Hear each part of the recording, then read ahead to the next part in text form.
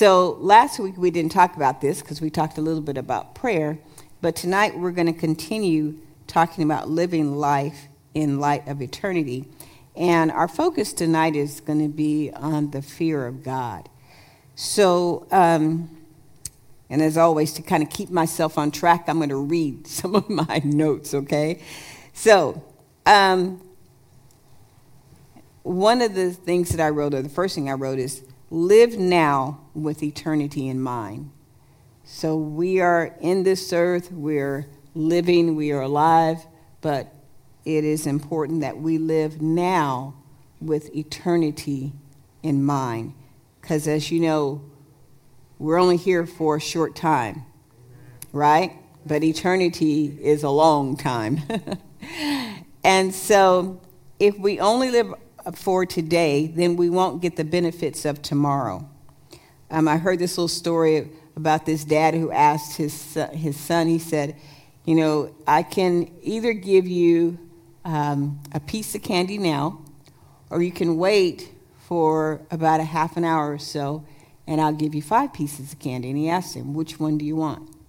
So the little boy chose the piece of candy right now. Well, he missed out on the other 4 because he was just thinking about now, satisfying, getting what he could get right now. But our heart is that we not only think about the now, but we think about eternity, right? So in 1 John chapter 2, verse 15 through 17, the New Living Translation says this: Do not love this world, nor the things it offers you. For when you love the world, you do not have the love of the Father in you. For the world offers only a craving for physical pleasure, a craving for everything we see, and pride in our achievements and possessions. These are not from the Father, but are from this world. And this world is fading away along with everything that people crave. But anyone who does what pleases God will live forever. So one of the questions that I have, and I pose this question to myself, but I had to stop and think, what is my expectation of heaven? What is my expectation of heaven? You know, if you have an expectation of something, you know, like I said earlier, when I come into church, I expect God to show up. Okay? So there is an expectation about that. There's a longing, there's a desire, there's a hunger, there's a thirst. But what is our expectation about heaven? So I want you to think about that this week. What is your expectation about heaven? What do you think heaven is all about? What do you think is going to happen in heaven? What do you think you're going to be doing in heaven? What is your expectation? You think you're just going to be floating around like a cloud? You know?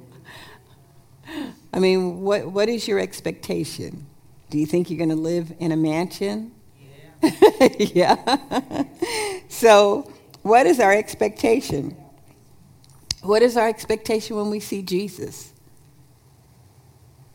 When we come face to face with him?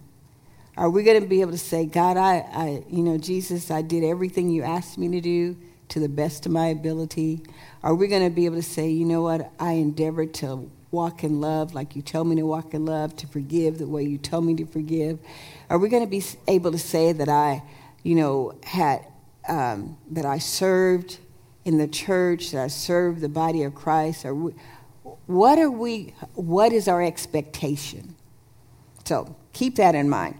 But Philippians chapter 3, verse 20 says this in the New Living Translation: But we are citizens of heaven, where the Lord Jesus Christ lives, and we are eagerly waiting for him to return as our Savior. And then 1 Peter 5, chapter 1, verse 15 through 17, New Living Translation says this: But now you must be holy in everything you do, just as God who chose you is holy. For the scriptures say, you must be holy because I am holy. And remember that the Heavenly Father to whom you pray has no favorites. He will judge or reward you according to what you do. So you must live in reverent fear of him during your time here as temporary residents. So we must live in reverent fear of him during our time here as temporary residents. This is not our permanent home. So, like I can think about when, some relatives would come stay with us when we were little, and my dad would be like, don't set up camp. Don't think you're going to stay here forever. Well, don't set up camp here. Don't think you're going to stay here forever. So, when you have people come and there's some people who don't know when to leave. Yeah. Or, yeah. So, praise the Lord. But we know that one day we're going to either meet Jesus in the air, right? Or we're going to come back with him, going to be raised from the dead. So, praise the Lord. So, don't set up camp. So one of the most significant things we can do to live life in light of eternity is to fear God.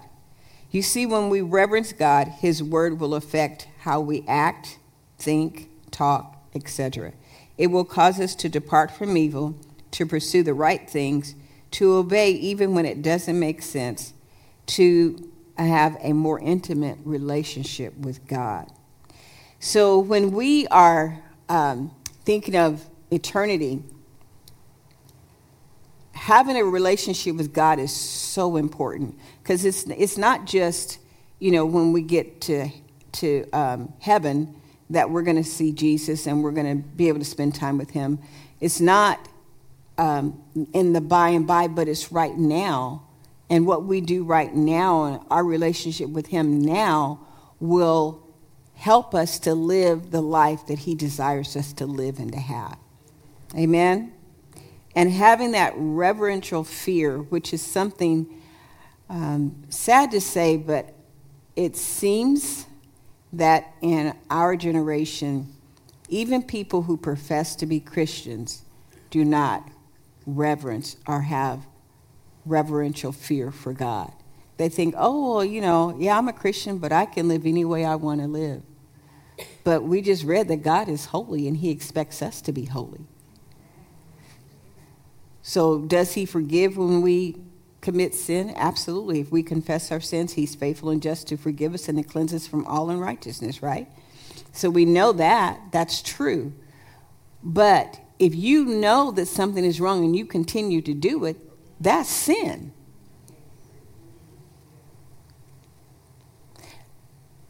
So this God of ours who is holy, he's saying, if you'll reverence me, if you will honor me,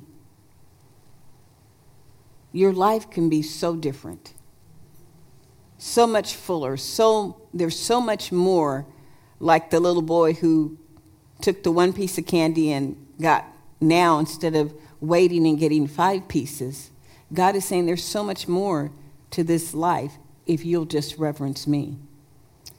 And so Solomon, and you can turn to Ecclesiastes chapter 12. Now Solomon, he prayed, he asked God for wisdom, and God granted him that. And it talks about the fact that he was the wisest man there was to live, the wisest, the richest. He had wisdom, but God also gave him wealth as well. So he had all of these things. But Solomon started out great. He feared God. He followed after his father, King David, and reverenced God and did things according to the word of God. But then there came a point where he was not living for God. He was, he had all those wives. He was trying out all these different religions, and he was listening to everybody and everything. And so we get to this particular verse, Ecclesiastes 12, verse 13. He says, and, he's been talking about how things, life is vanity, that, no matter what you do, you can't change it. And just he's just got this horrible perspective about life. But he gets to this verse and he says, that's the whole story. Here now is my final conclusion. So he talks about, all of this stuff, how,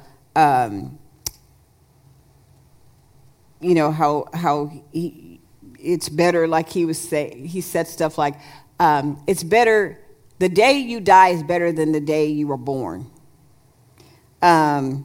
He basically says everything is boring. He's saying what's missing can't be recovered. So, he was making all kinds of statements like that. But he gets to this verse and he says, that's the whole story. But then he says, here now is my final conclusion. After he's been through all of this stuff, he says, here's my final conclusion. Fear God and obey his commands, for this is everyone's duty. So he tells us to fear God and to obey his commands. The Amplified Bible says it this way. All has been heard. The end of the matter is, fear God, revere and worship him, knowing that he is and keeps his commandments. For this is the whole of man, the full original purpose of his creation, the object of God's providence, the root of character, the foundation of happiness, the adjustments to all harmonious circumstances and conditions under the sun, and the whole duty for every man. So in the Amplified Bible, he's telling us that this, after all of this, he said this, if you'll do this, this is the full original purpose of creation, the object of God's providence. It's the root of character. It's the foundation of all happiness. It's the adjustments of all inharmonious circumstances and conditions under the sun. And it's the whole duty of every man. So he said, God is saying, and I have figured out, Solomon said, I've figured out that I need to fear God and I need to obey his commands. And if I do that, then all of this other stuff is going to fall into place. So I'm thankful that he got to the end of Ecclesiastes and he had figured it out. And as I was studying this today, I'm like, God, why'd you let him write all that junk? I mean, that's how I felt about it. I did. I was like, why? Why? All of this, it was just horrible, really. He didn't have any faith. He didn't care about nothing. I couldn't figure out if he was bipolar. I couldn't figure out if he was, had depression. All of this in his writings, if you read Ecclesiastes, it's like, okay, God, now I know that the word of God was inspired. Men wrote it, but you inspired them to write it. Why did he write this? Why did you inspire him to write this? And I realized that God wanted us to understand that Solomon went through all of this stuff to get to what he should have already known.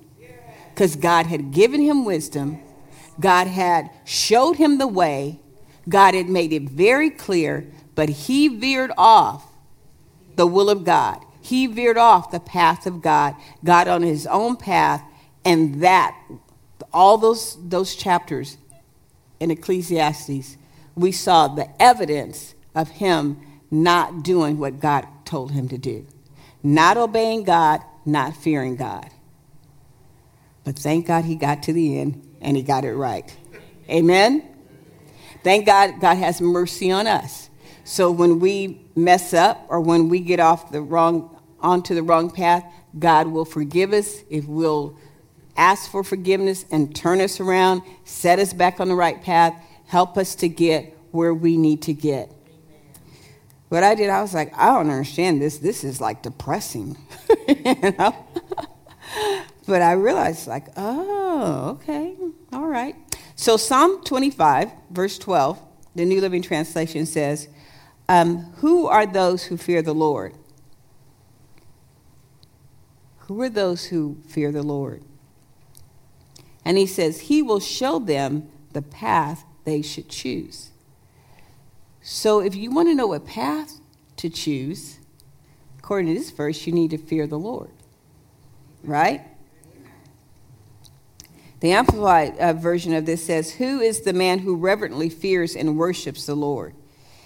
Him shall he teach the way that he should choose. God wants us to make wise choices. God wants us to enjoy life. Jesus said, I came that you might have life, but not only have life, but have it more abundantly. Zoe life encompasses everything that is good, everything that is good from God. So, now, what is the fear of the Lord?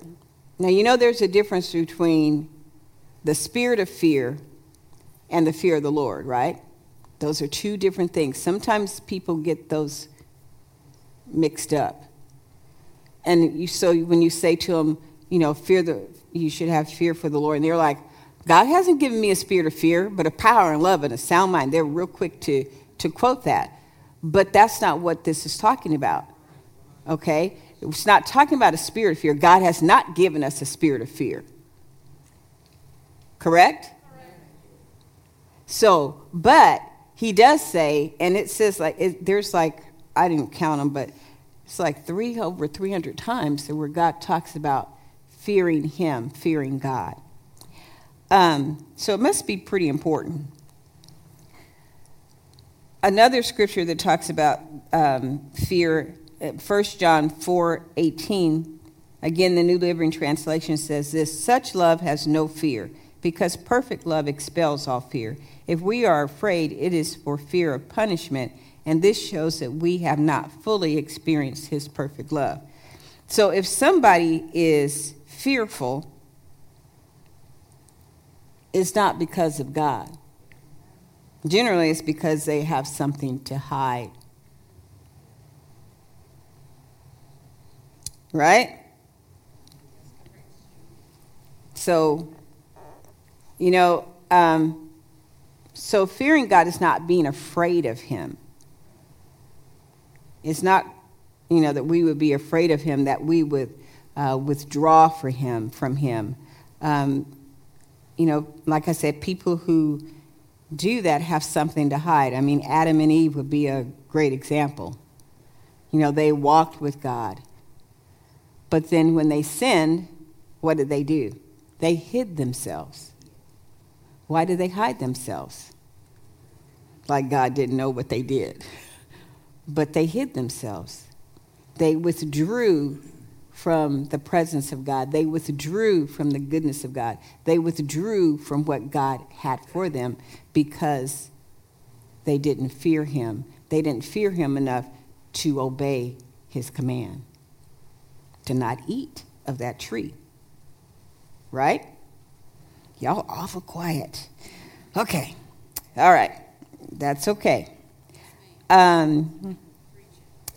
Psalm 139, verse 16 through 18. Turn there. Because I want you to understand that really, we don't have to be afraid of God. Like, you know, he's looking down in heaven, from heaven, looking to see if we're going to mess up and, you know, and bop us over the head or something. That's not the kind of God he is. He's a merciful, loving Father. In this particular psalm, Psalm 139, verse 16, it says, you saw me before I was born. Every day of my life was recorded in your book. Every moment was laid out before a single day had passed. How precious are your thoughts about me, O God. So, you know, if God wanted us to be afraid of him, like not come into his presence, you know, be fearful, be quivering, you know, if that's what he wanted, he wouldn't be saying here, how precious are his thoughts. How precious are God's thoughts about us. They cannot be numbered. I can't even count them. They outnumber the grains of sand. And when I wake up, you are still with me. So, you know, scientists say that there's anywhere from 500,000 to a million or so grains of sand in a cubic foot. So that's about, think about like that and like that. And so in this passage, it's talking about that God's thoughts toward us, we can't even begin to number. They outnumber all the sand. You know, you think about the beaches, all of the beaches in the world. You think about the deserts. I mean, I can't even go out here in the desert and number the sands. You think about every place that there is sand, and it says that God's thoughts about us outnumber that. We are precious to God. We are important to him. He wants to have a relationship with us. He wants to, like he did with Abraham, he wants to be able to call us his friend. Amen? He wants to reveal things to us. He wants to show us things to come. He wants to let us in on give us insight into what's going on. He wants to be so intimate with us. Praise God. And he's looking for ways to do that. But the first thing we need to do is to fear him, to reverence him, to not take him for granted, to not think, oh, well, you're God, and, you said you're a God of love, and you said you are love. So even though I mess up, even though I'm out here doing whatever, it's okay. And God is saying, no, it's not. It's not okay. And that will hinder my relationship with you. That type of thinking, that kind of action, it will hinder my relationship with you. So fearing God is so important. Of course, in Jeremiah 29:11, it says, for I know the thoughts that I think toward you, says the Lord, thoughts of peace, right? Thoughts of peace and not evil. So God's not thinking evil about us, right? And to give you a future and a hope. So that's what God's thinking about us. But the people, let me share an example of the people being afraid of God's presence. Look at Exodus chapter 20. You know how you read the Bible sometimes and you're like, okay, I know this was always been there, but somehow or another I missed it. Anybody done that? It's like, really, God? How did I miss that? So I'm going to tell you something that I missed. Okay, but let's read Exodus chapter 20, and I'm going to read verses 18 through 20, and we're going to look at the New King James Version for this. It says, now all the people witnessed the thunderings, the lightning flashes, the sound of the trumpet, and the mountain smoking. And when the people saw it, they trembled and stood afar off. Then they said to Moses, you speak with us, and we will hear you, but let not God speak with us, lest we die. And Moses said to the people, do not fear God. Do not fear, for God has come to test you, and that his fear may be before you, so that you may not sin. So what Moses is saying here, he's like, don't fear God. Don't be trembling. Don't be afraid of him. Like you're afraid of a snake, or you're afraid of whatever, spider or whatever you might, deal with. Afraid of heights. People have different fears. Even though, remember, God says he's not given us a spirit of fear. So we may have to cast those things down. But Moses is telling them, don't be afraid of God. He's telling them here, God has come to test you. What God wants to know, are you going to fear me? Are you going to reverence me? Are you going to obey what I said? But they were like, we don't want, nope, Moses, you go talk to him. We not going over there. But Moses, see, just God remember when God said this is what I missed. Remember when the children of Israel, when God brought them out of Egypt? For some reason or another, I was thinking more about God taking them to the promised land. But really where God was taking them was to Mount Sinai. God was taking them to the place where he had spoken to Moses, the burning bush. He was taking them to a place to worship him. So his whole thing, and I mean, I read this, I've read this before. When Moses went to talk to Pharaoh, he said, let my people go so that they may worship me. God didn't say so they could go to the promised land. He said so they could worship me. So here they are at Mount Sinai, and God is revealing himself to them. And they're like, Moses, we're not doing that. You go talk to him, and then you come tell us what he said. But God really wanted all of the children of Israel to have that intimate relationship with him. It wasn't just Moses. It was not just Moses. He wanted all of them. And they missed an opportunity. It's like, wow. So I thought, So, praise the Lord. I thought, I don't want to miss the opportunity. I want to be able to worship God and have that intimate relationship with him.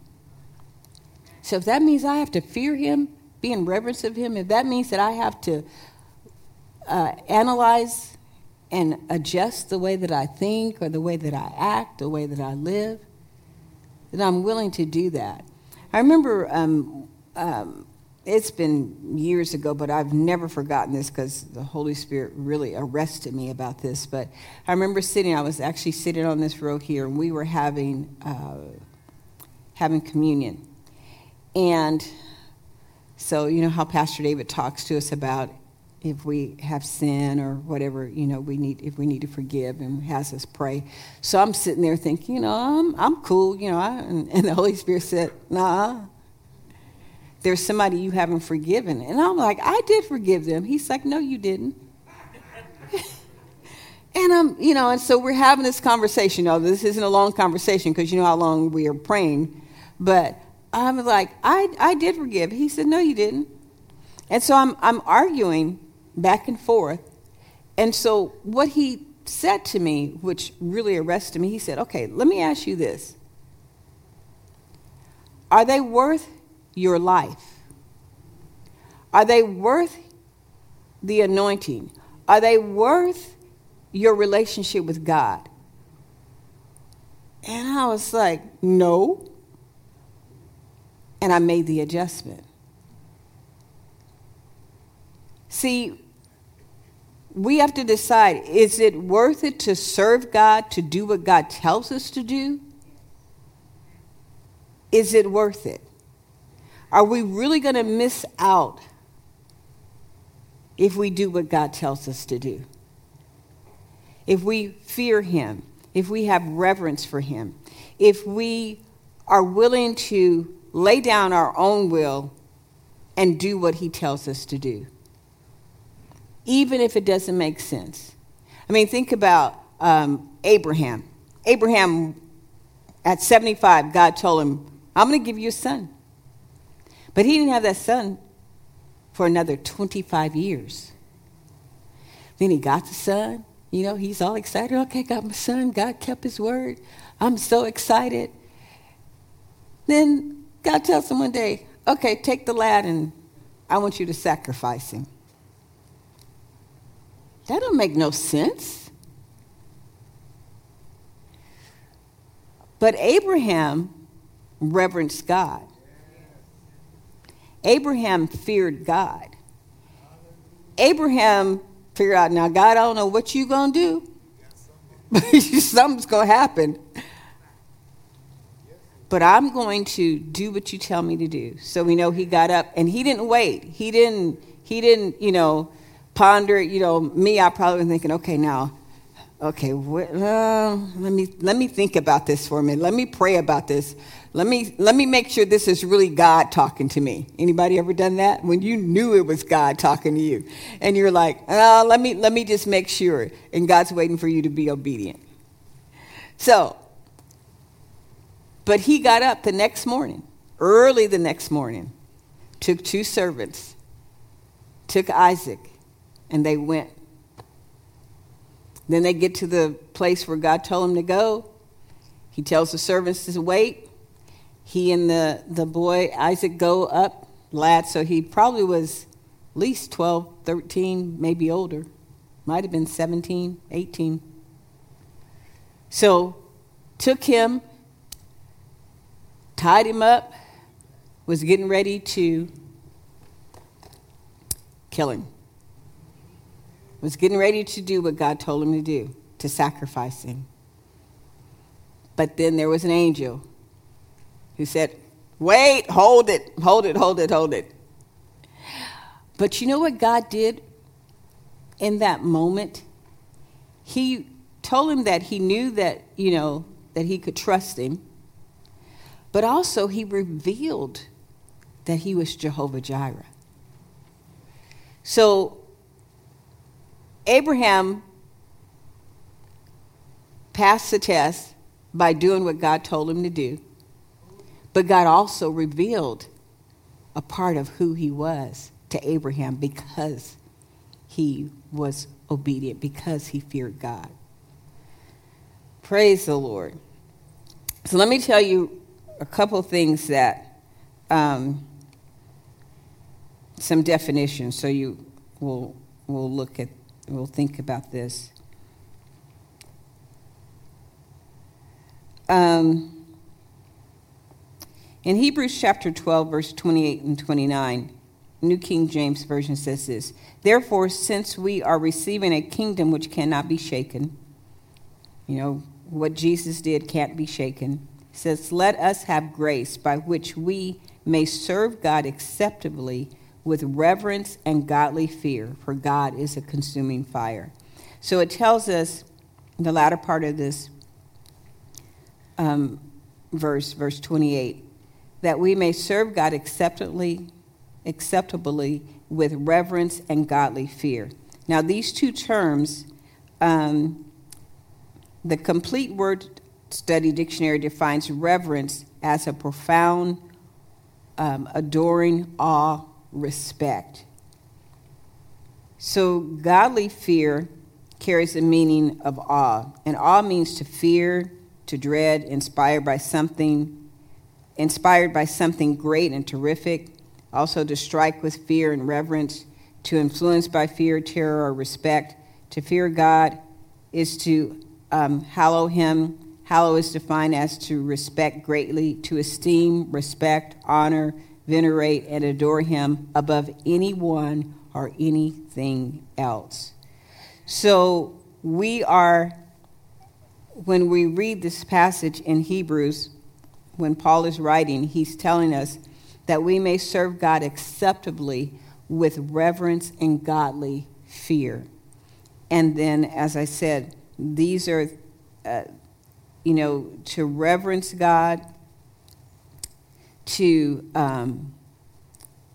greatly respect him, to esteem him, to honor him, to venerate him, to adore him above anyone and anything else.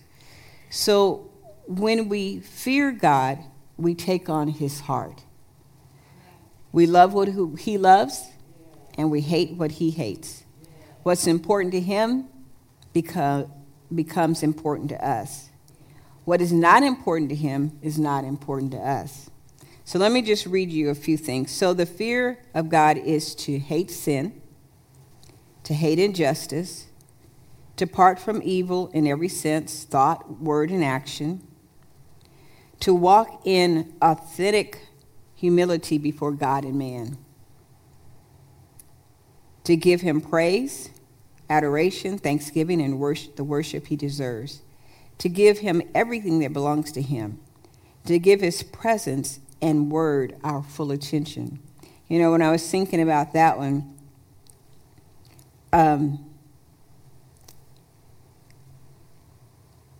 okay, Lord, should I say this? Okay. All right. When I was thinking about, like, when we come to church, now I'm not saying y'all, okay? Just think about on Sunday morning when the church is full. When we come to church, there are people when everybody's standing and worshiping God.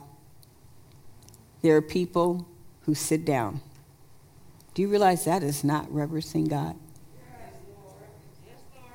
There are people when Minister Floyd says everybody lift their hands and they don't do it. They're not reverencing God. When the word is being taught and if people are on their tablets or whatever and they're looking at Amazon to see what they're going to buy, or they're ordering their groceries, that is not reverencing God. When people come in late, not because they're coming from work, you know, and they're getting here as quick as they can. They're just coming late because either they're too lazy to get up or, you know, they decide, well, you know, I'll get there by the time offering is done. Or some people, you know, will say that's not reverencing God is my point, right? Okay. So those things might seem like small things, but it's not reverencing God. It's not reverencing his word. It's not reverencing his presence. If we all reverence him, he'll show up. He'll feel welcomed. He'll want to do amazing things in our midst. The wind of the Holy Spirit will flow through this room if we will reverence him, reverence his word. You know, one of the ways we reverence his word is to obey it. It's not always easy. I'm not saying it's easy, but I'm saying if you want what God wants, if you want an intimate relationship with God, if you want to be called the friend of God, if you want God to share his secrets with you, if you want him to give you insight, if you want him to bless you, then you and I are going to have to do something. We're going to have to reverence this God that we serve. We're going to have to stop thinking it's okay to sin. We're going to have to stop thinking it's okay to walk in unforgiveness. That it's okay to live a life and say that we're holy, but don't act it. That is not what God is asking of us. And it's not to condemn us. It's not to make us feel bad. It's so that he can bless us. It's so that he can have that intimate relationship with us. God says if we will draw near to him, he will draw near to us. But he is not drawing near to us until we draw near to him. So it's my heart is just, praise God. I don't even know totally how the words to express it. But if we want to see something different in this world, we are going to have to be different. We're going to have a holy reverence for this God that we serve. We're going to have to remember that God does not want his people to really live half-heartedly, to serve him half-heartedly. That's not his desire. We say people are looking for what's real. So if we say that we're Christians But yet and still, and we say, I'll just use a work situation. We're in the workplace and we say, oh, I'm a Christian or whatever. But then your actions or your words don't line up with it. You know what they're calling you? A hypocrite.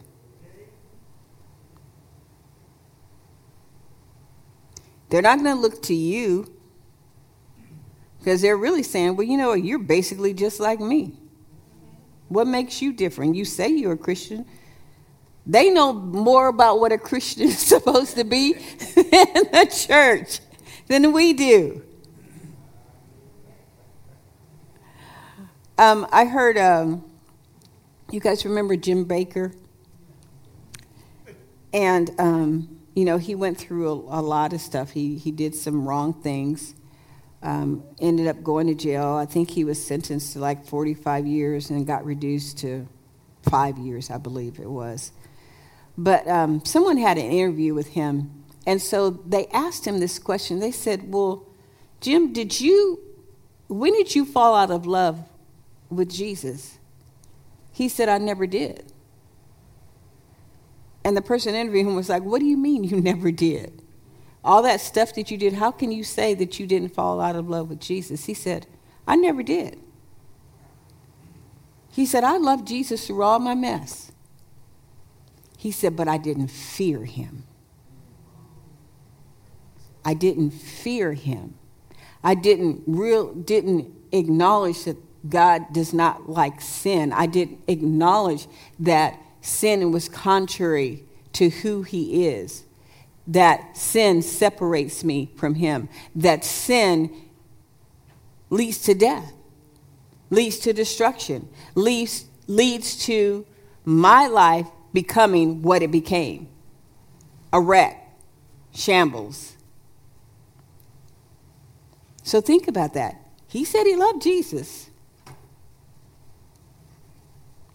but he didn't fear God.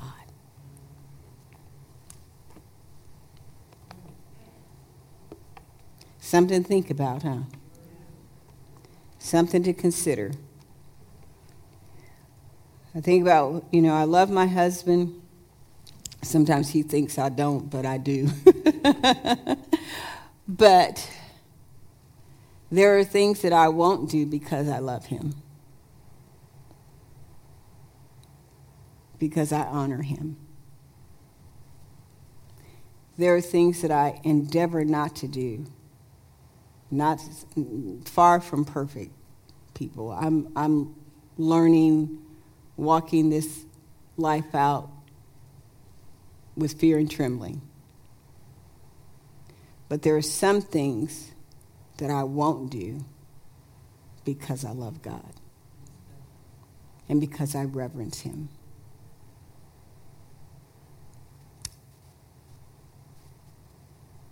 So think about this.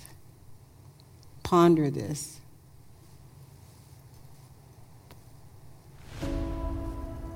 Don't be looking at other people. Look at you. Talk to God about you. See if you need to make adjustments.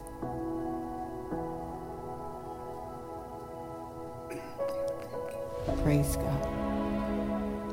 Hallelujah. I'll say again, God loves us. He created us to have fellowship with him.